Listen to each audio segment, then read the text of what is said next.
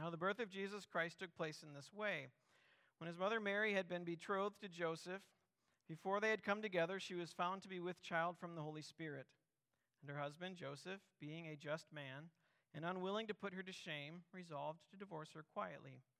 But as he considered these things, behold, an angel of the Lord appeared to him in a dream, saying, Joseph, son of David, do not fear to take Mary as your wife, for that which is conceived in her is from the Holy Spirit.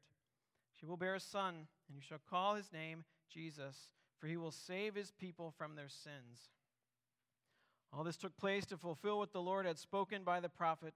Behold, the virgin shall conceive and bear a son. They shall call his name Emmanuel, which means God with us. When Joseph woke from sleep, he did as the angel of the Lord commanded him. He took his wife, but knew her not until she had given birth to a son, and he called his name Jesus.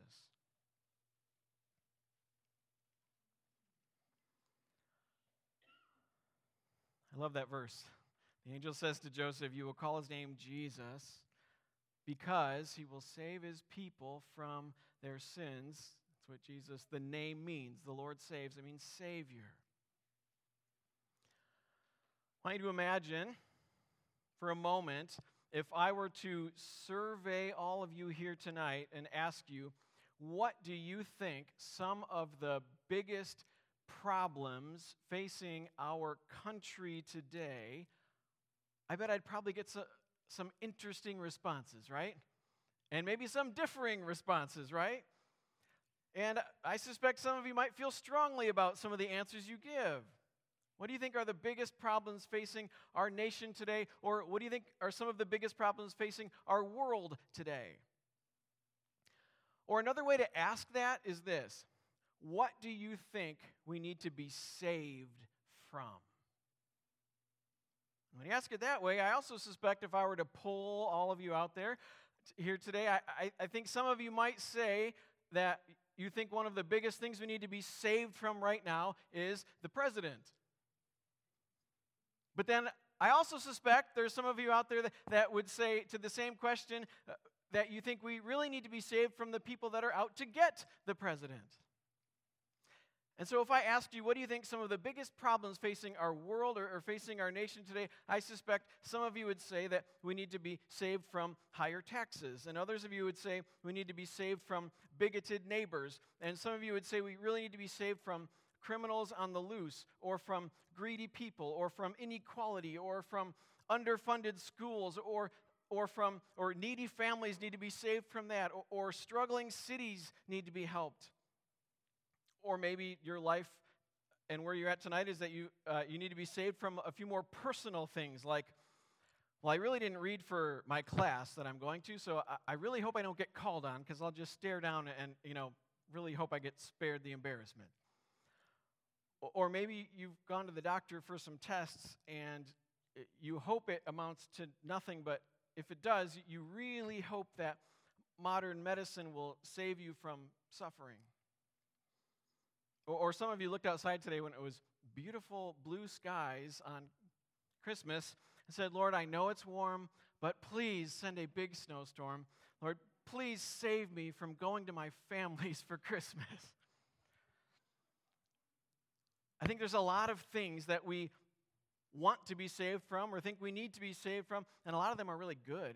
And the evil things we should work to end and the good things we should work to good, yes. But those aren't what we need most. The angel tells Joseph, you will call his name Jesus because he will save his people from their sins. Jesus, the name means Savior. He lives to be his name.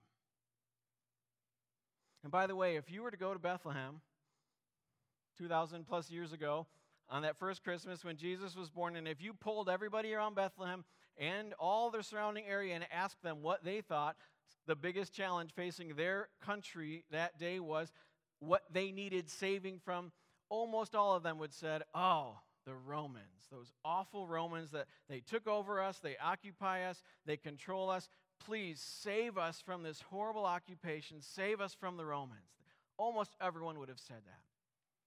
And also, nearly every Jewish person in that day would have welcomed the announcement of a Savior coming. They would have been excited to hear that a Savior was born, because if a Savior is born, it means we're going to be spared from the horrible occupation of the Romans.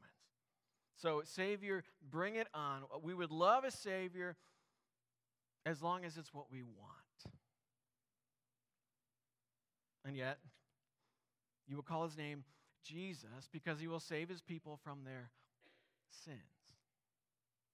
I wonder sometimes if you and I really believe that our biggest problem, and the biggest problem facing our nation, facing our world, our biggest problem isn't something out there. It's actually something in here. I wonder if you and I really believe that the thing we actually need saving from most isn't any evil out there, it's actually something in here.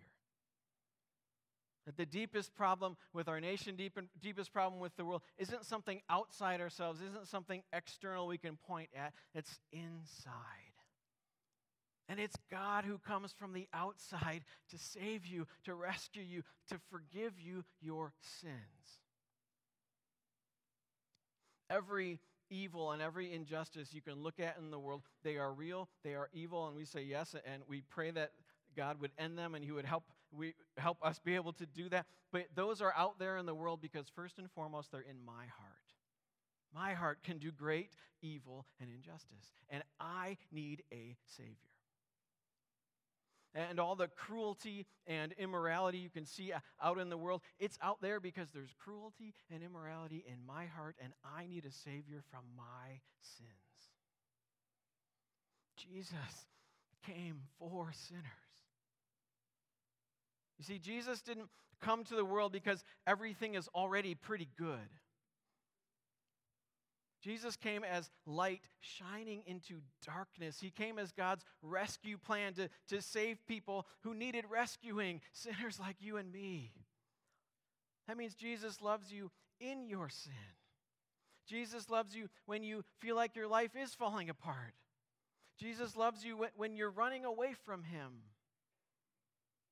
Jesus came to save sinners. Jesus wasn't born to help nice people get nicer. He came to make broken people whole. He came to make dead people live. He came to make sinners holy.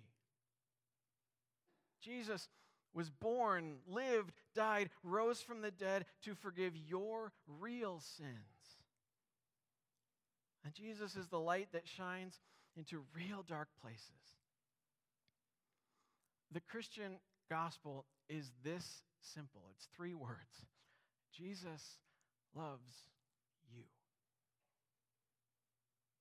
The biggest problem you and I face, the biggest problem our world, our nation faces, it's our greatest need is to be forgiven. And God does that. Just look in the manger and call him Jesus, because he will save you from your sins. Merry Christmas.